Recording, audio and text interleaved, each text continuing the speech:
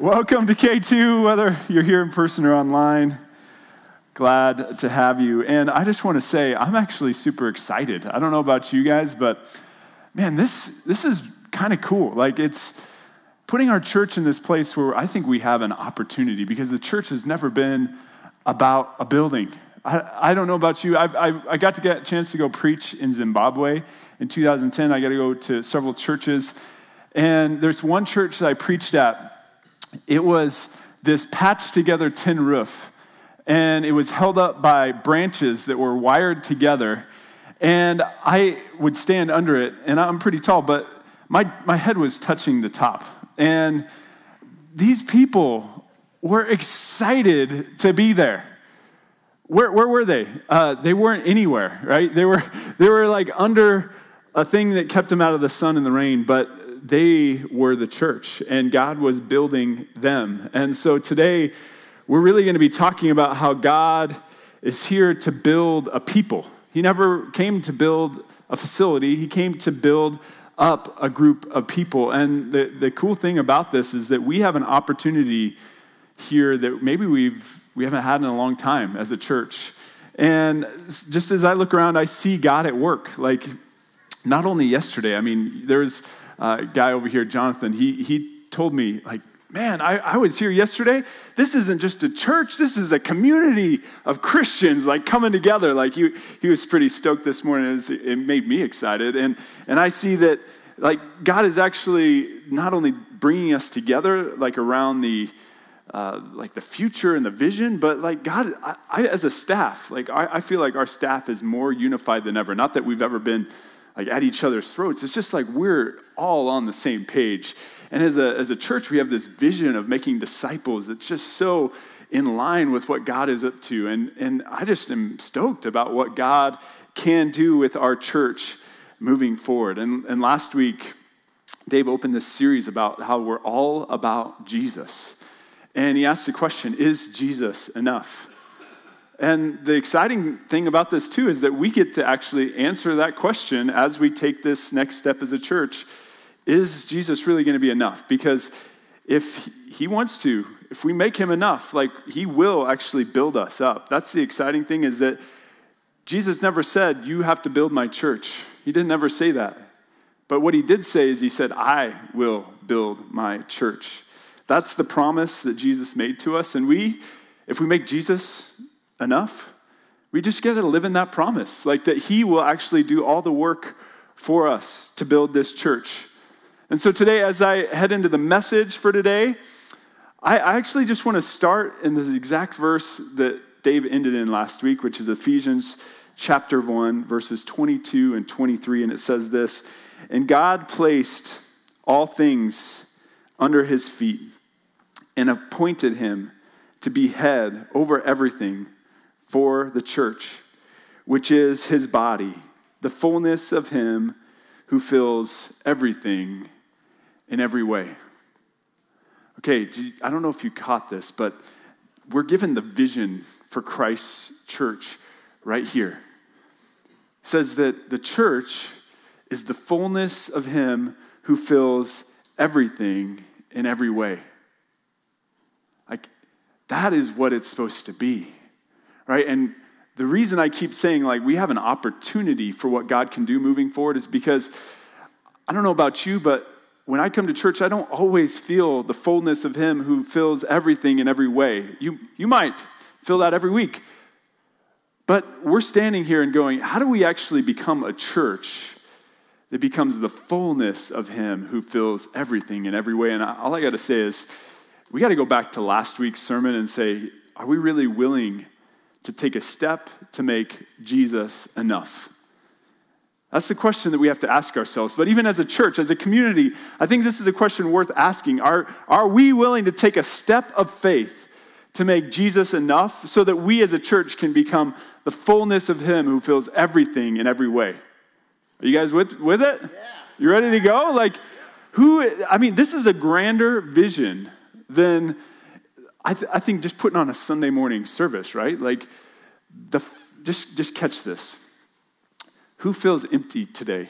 Who feels like they could use more fullness in their life, more more vibrance in their life? Well, it says the church is supposed to be the fullness of him who fills everything in every way. Can you imagine coming together as a community and actually experiencing life to the full because you've got people around you who are investing in you, who are encouraging you, who are building you up, and who are actually setting you out with mission and purpose? Who doesn't want that?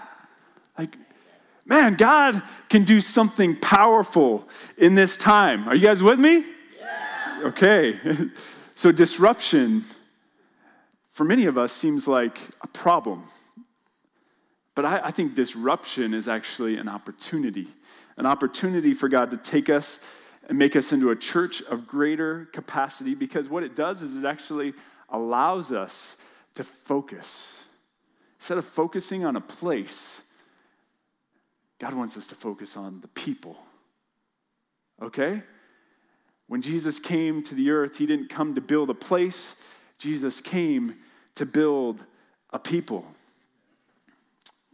And so, if we want to see the church of Christ actually be the fullness of him who fills everything in every way, we have to make him the head. That's what this scripture says. It says that if he's the head, if we make this all about Jesus, then he will build his church. It'll actually become the fullness of him who builds everything in every way. So, here's what we're going today, where we're going. I'm going to talk about three things. If we have the values of Jesus, if we actually value what Jesus valued, and then we model what Jesus modeled, then we will get the results that Jesus promised, okay? If we value the things that Jesus valued, we model the things that Jesus modeled, we will get the results that Jesus promised. That's where we're going today. So we should be asking as a church right now, what does a church that's the fullness of him who fills everything in every way look like? We should be asking that question.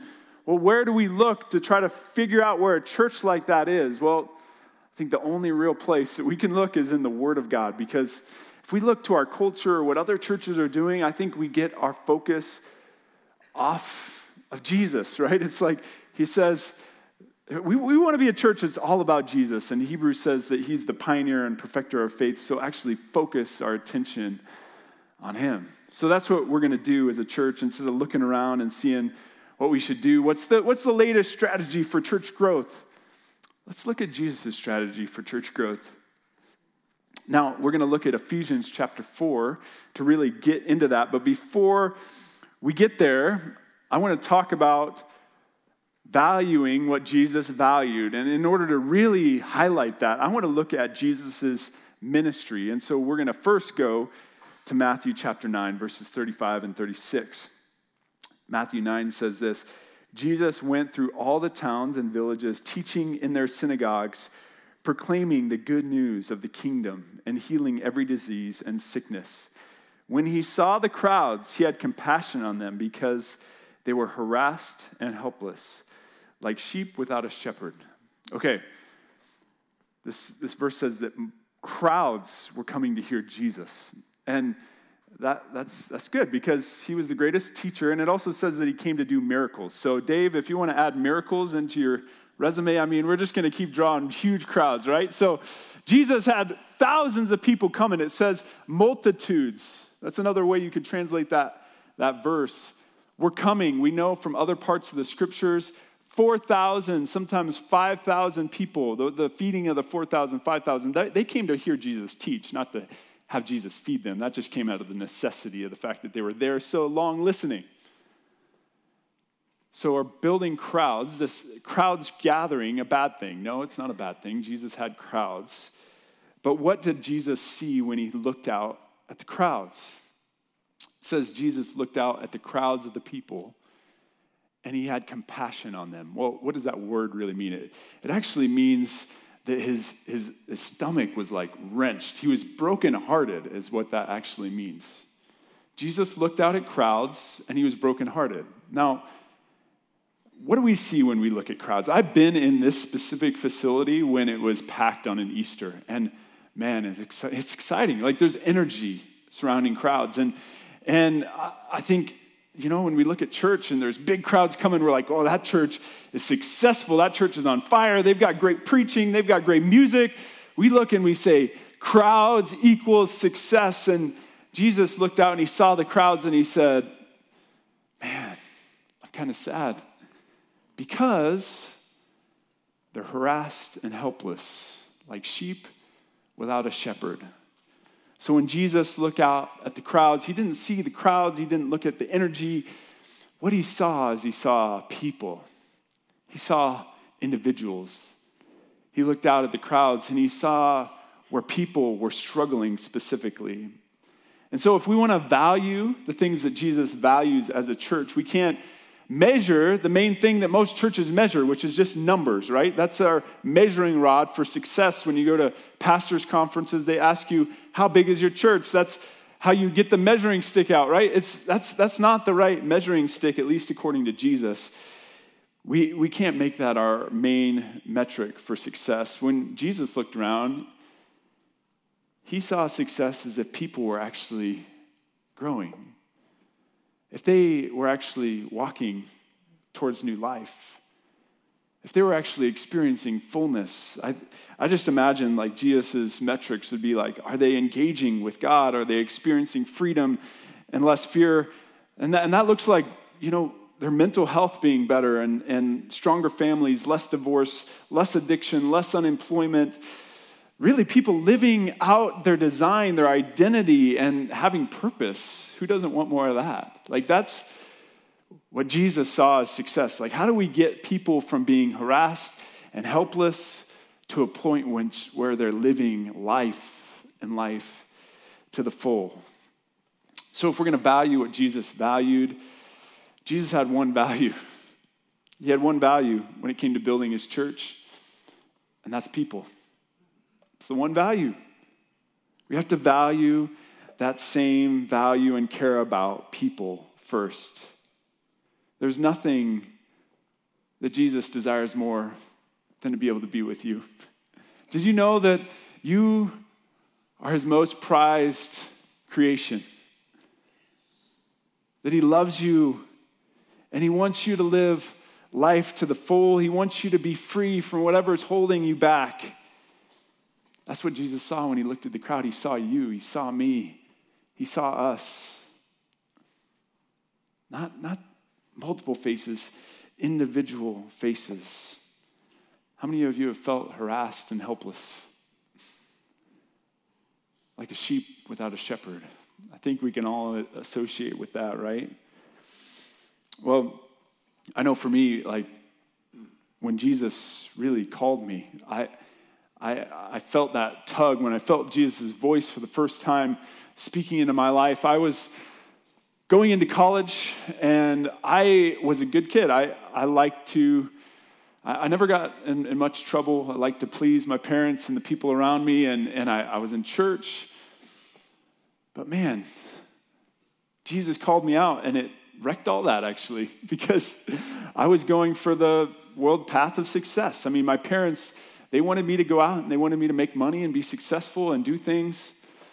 And I felt like God was saying, nah, it isn't about all that. Go and invest in things that are eternal. And then when I told my parents, I'm dropping out of college and I'm enrolling in Bible college because the only two things that I can think of that are eternal are God's people and God's word, and I'm going to put my whole life into those two things. They said, no, you shouldn't do that. And my parents are good Christian people that have been in church their whole life, and they love the Lord. But they said, no, you shouldn't do that. Because they wanted somebody to go out and further the mission of Jesus, but they didn't want their son to go out and do it. And that was a struggle for me because all I wanted to do when I was growing up is please my parents and my family. And then they're saying, no, we don't support what you're doing. And I was sitting there going, okay, what am I going to do then? Like, am I going to follow Jesus? And is he going to be enough? Or am I going to go back to my old way? It felt kind of like when Jesus called Peter out onto the water. Right? He's like, come out here. And Peter started to walk out, right? He ended up starting to fall, but that's not the point. There's this invitation that each one of us has. When we follow Jesus, I'm telling you what, it doesn't only disrupt where we're going to move in a church building, it will disrupt your life. But I'm telling you what, it's the greatest opportunity you could ever have to live life to the full. And so if you're out there today and you're going, hey, I don't know this Jesus, but I'm interested in living life to the full, I just want you to consider that invitation. Same sort of invitation. If you feel like you're harassed and helpless like a sheep without a shepherd, just want to say the invitation is still good today. Jesus wants you to come and follow him because his ways always lead to life. But here's the deal. When I felt like my whole support system had abandoned me, when I was heading away that I thought everybody would support me in, I needed somebody else around me. It's not just like I abandoned all people and walked on. Like I had this guy named Marty Solomon. He was my youth minister at the time. And he came to him and I just said, man, this is what I feel like God is doing. And when everybody else was discouraging me from walking this path, he was able to walk with me through the struggles, which was pretty cool. And I'm still appreciative of Marty for that today. But here's Jesus' remedy. It's the same sort of thing. He says that they're harassed and helpless like sheep without a shepherd, which would imply that each one of us need a shepherd, right? And that's what Marty did for me in that span of time when it felt like everybody had walked away from me. He was able to be my shepherd and walk alongside of me. It's like every one of us need this, like a personal pastor. It's like they needed this crowd that he looked around and was harassed and helpless. It's like they needed Jesus on their speed dial. But here's the thing is, even though Jesus is called the good shepherd, none of us will ever measure up to his standard of walking with people. He didn't consider that to be enough, actually. Jesus himself was here on earth walking with people, and he says, we need more shepherds. I mean, and I'm not just inferring that because the very next verse, not a few later, in Matthew chapter 9, verse 37, he says, then he said to his disciples, the harvest is plentiful, but the workers are few. Ask the Lord of the harvest, therefore, to send out workers into his harvest field. Jesus' goal for building his church has always been to build people. How do you do that? We need more shepherds. Jesus says, pray for workers in the harvest because I didn't come to build facilities and I didn't come just to build crowds. I came to build people because I want to see people actually live to their fullest. And that can't happen unless there's others walking alongside them, showing them my path. That's Jesus' plan for building his people. So let's say you bring a friend to church. Okay? Don't expect Dave to be their shepherd, to be their pastor. Yeah, he's the lead pastor of the church, but guess who's their personal pastor? You. It's you. You prayed, or maybe I prayed, or maybe somebody else prayed, and the Lord provided. It's you. We need more workers in the harvest. He provided. You're the worker in the harvest. Do you feel adequate to be a pastor? Probably not. Do you still struggle with sin in your life? Probably. Does that mean you cannot be a shepherd walking with somebody? No. Jesus never says that, right? Because he says through the Apostle Paul, his power is made perfect in our weakness, actually. It's when we actually are saying, man, I keep needing to rely on Jesus too. I have to make it all about Jesus. I have to ask every day whether he's enough. That's actually encouraging to other people who are having to walk with us, right? You don't have to always be strong. That actually doesn't help people. Do you know that? We just need to walk with them. We don't need to save them. Jesus does that.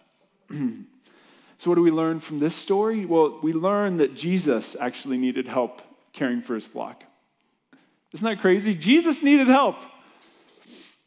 He's calling us to help him even now, right? So if Jesus values people, that's his main value, then what's the model that will actually get us to that point? Because there's all sorts of church growth models, right? In fact, there's some wacky ones out there. Like I worked under a pastor who had five elements for church growth. He said, first, you need comfy seats, okay? Okay, you need good coffee. None of these are bad, right? Good, I like good coffee. You need 2-ply toilet paper, okay? The good stuff. And then, talking about the bathroom, hand soap that smells good, and then pens that write well when you're trying to fill out your cards. Those are his, and he said, you have to have those things because if you care about the little things, then it'll show that you care about the big things. And it's like, but what are all those focused on? All those are focused on a building and building a crowd, right? And what does Jesus actually want to build? His church, which is his people. He wants to build the people. So our priorities actually have to look different if we're going to build his people. So what are the priorities that actually build up the type of church that builds up people? Well, let's look in Ephesians chapter 4, verses 11 through 13, and we'll see what that looks like. So Christ himself gave the apostles, the prophets, the evangelists, the pastors, and teachers to equip his people for works of service, so the body of Christ may be built up until we all reach the unity of the faith in the knowledge of the Son of God and become mature, attaining the whole measure of the fullness of Christ. Do you hear that again? Attaining the whole measure of the fullness of Christ. He's reiterating what the original vision was in chapter 1. That's what he wants the church to look like. Well, how do we get there? Well, he said, I've given some pastors, evangelists, teachers, prophets, all these different positions in the church. So just imagine for now, there's a lot that I actually believe that Jesus is trying to build each and every one of us into one of those positions. And so if you want to go on to our gifts, passions, and story assessment, k2thechurch.com/GPS, you can take the assessment and check out what God's gifted you in. But I don't have time to talk about that right now. Because we got to talk about the model, the structure. Just imagine that those positions are actually the leaders of the church. Those are the pastors of the church. And so in Jesus' model for church growth, which remember isn't about building a building, in Jesus' model for church growth, he actually says, Dave Nelson isn't your, lead pastor. He's your lead equipper. That's his job, right? That's his role. And all the staff, they're not the ministers, right? The staff are actually just part of equipping the team too. And all of us who call ourselves followers of Jesus are those who have been entrusted with the ministry. That's what this verse is saying.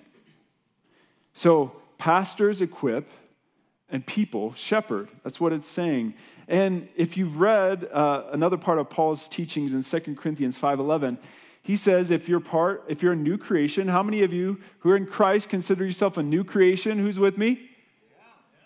Yeah. He says, okay, then if you're a new creation, you have to consider yourself part of the ministry of reconciliation. You can't have one without the other. He doesn't allow you to not be part of it. You're in full-time ministry. Do you know that? Doesn't matter what you do. Doesn't matter your title. Pastors equip, people shepherd. That's the model of how Christ came to build his church. And if we want the world to experience the fullness of him who fills everything in every way, we have to work in that model. Now, who's in charge? The pastor? Dave? Yes, Jesus. He's the head. A person can never unify the body. And guess what this passage said? It actually says to get to the place where we have the fullness of him who fills everything in every way, you have to have two things: unity and maturity. Unity and maturity. not any one of us are going to unify all of us. Only Jesus can do that. You know that? We have to make him the head. We have to make this all about Jesus. And for the past 20 years, churches have fallen into this whole pattern of trying to grow the crowd and to grow the buildings more than ever, and people are running away from it. Individual churches are growing, but you know what church attendance looks like nationwide? We went from 1998, 70% of people were in church, to today, the new survey came out with a new what do they call it? Their survey to call us how many people live. The census. There's the word. I get paid to speak.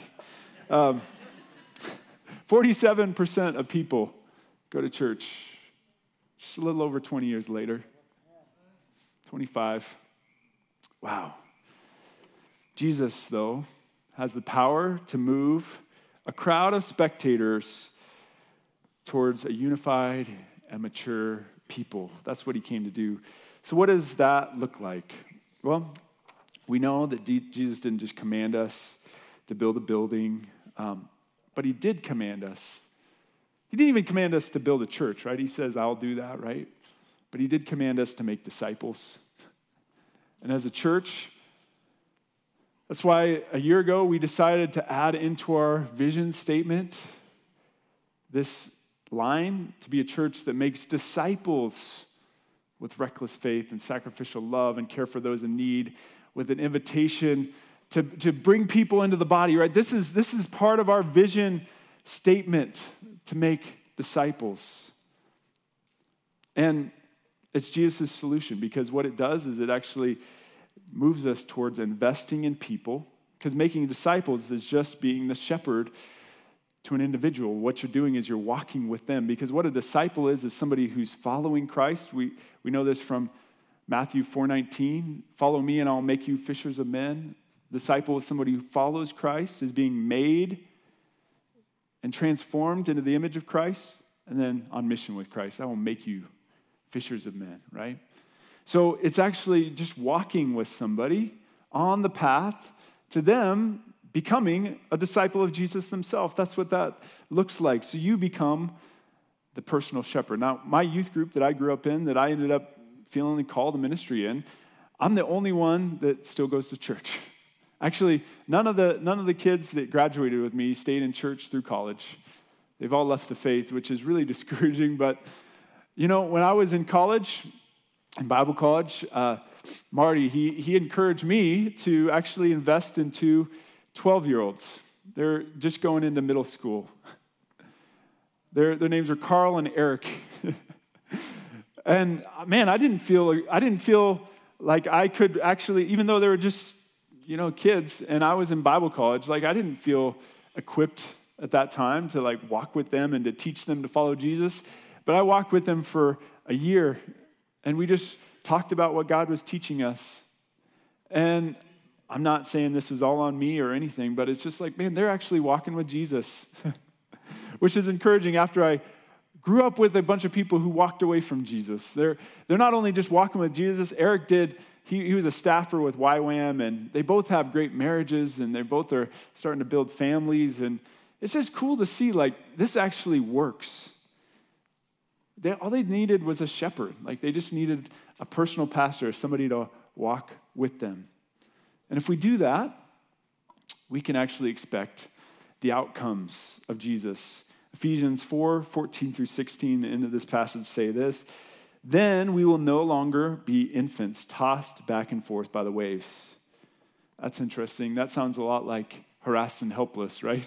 Tossed back and forth. We'll no longer be that way, blown here and there by every teaching and the cunning and craftiness of people and their deceitful scheming.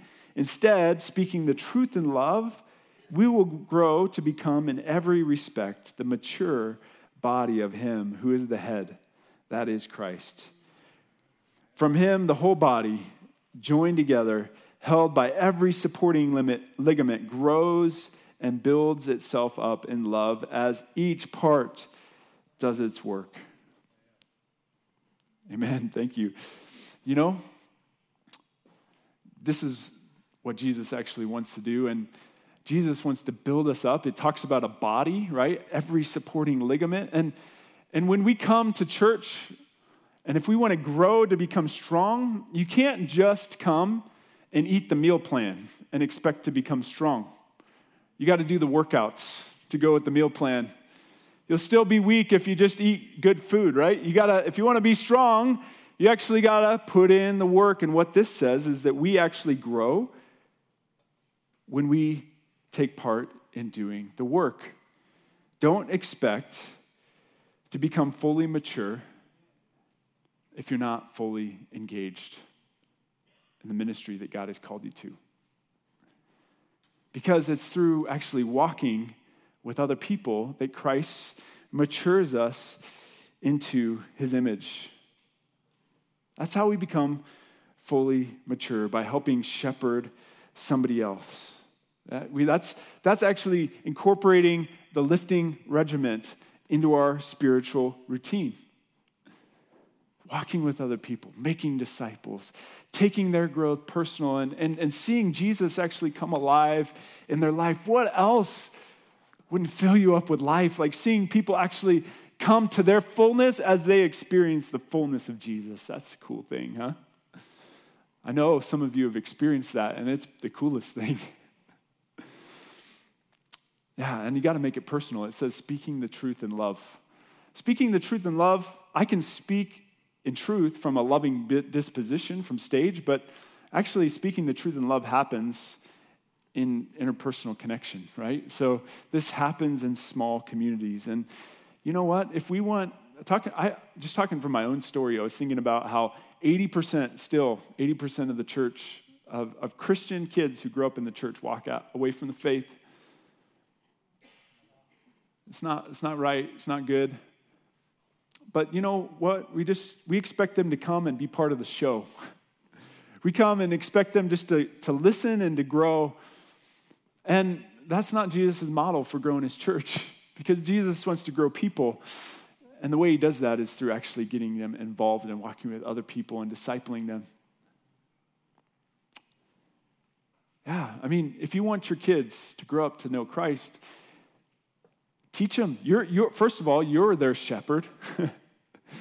Jesus opted you in for that. You're their pastor. That's the first step. The second step is encourage them to invest in somebody else, a younger kid than themselves after they come to Christ. Because, man, that's the pathway to actually life within the church. Life in the church isn't just coming and consuming. Life in the church comes when we actually get to interact and be a body and be unified. That is how Jesus brings us together. That is how he builds his church. People will engage if we equip them to disciple. They're no longer, he says, no longer be blown and tossed by the wind and waves and every teaching. You're worried about sending your kids to college? There you go. Equip them to disciple. If we want to experience the fullness of him who fills everything in every way, we have to value the things that Jesus values, which is people. And we have to model the things that Jesus modeled, which is just equipping the saints to actually go out and do the works of service. He walked with 12 people for 3 years and sent them out to do the same thing. If we do that as a church, Jesus will build us up. We don't have to worry about where we're going to be. We don't have to worry about what we're going to do. And so I just want to ask you two things today to really be considering. The two commands that I believe Jesus gives us as a church. He says, pray for workers. Dave Elsog, he's been part of this church for a long, long time. He got me to do this, I think it was a Loving Utah thing. 9:38 a.m. every day, set an alarm to pray. That's Matthew 9:38. He says, pray for workers in the harvest. So grab out your phone, tell Siri, set an alarm for 9:38 a.m. to pray for workers. We need to be praying for that.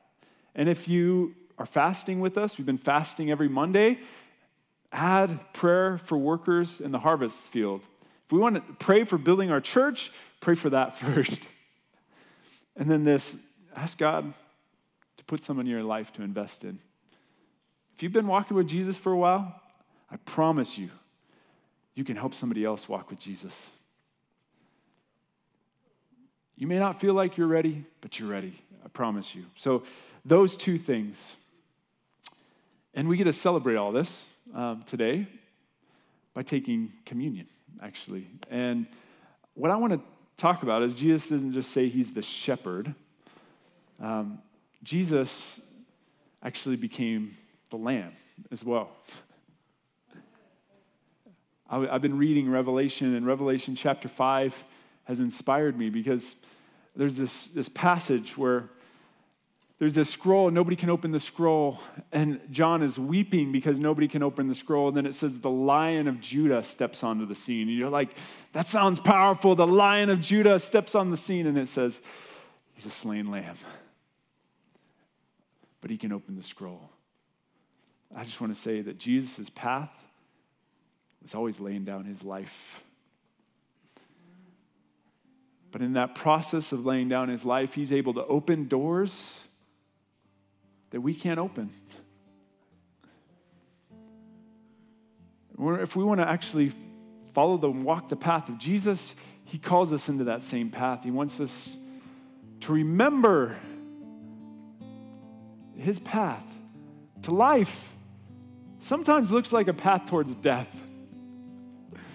And if you're sitting out there and you're worried that we're leaving a facility, it's all right. Death always leads to life. Leaving this building is not a big deal. Jesus will provide if he's enough. So we get the challenge today to believe that. And Jesus, the Passover meal, took the bread. This is the night before he was betrayed. He said, "This is my body. I'm giving it for you." Remember, he wants us to live fullness. He wants the church to be the fullness of him who fills everything in every way. So let's remember that starts with him. He fills us up with his life. Let's take it and eat it.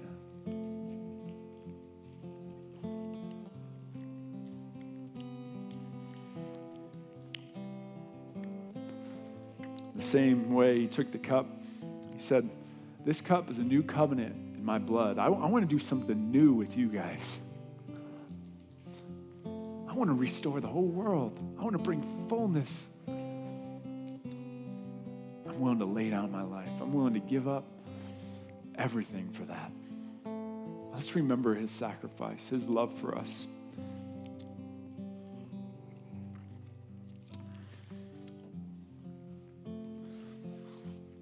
Lord, we're just grateful for your son who loved us so much. Lord, he wanted us to show us the way so much, and he was willing to lay down his life. Lord, he loved us. Lord, he loves us. Oh, how he loves us. Thank you, God. Thank you for giving up your son so that we can experience your life, your love, and your freedom. Lord, we lift this day to you. Name Jesus Christ. Amen.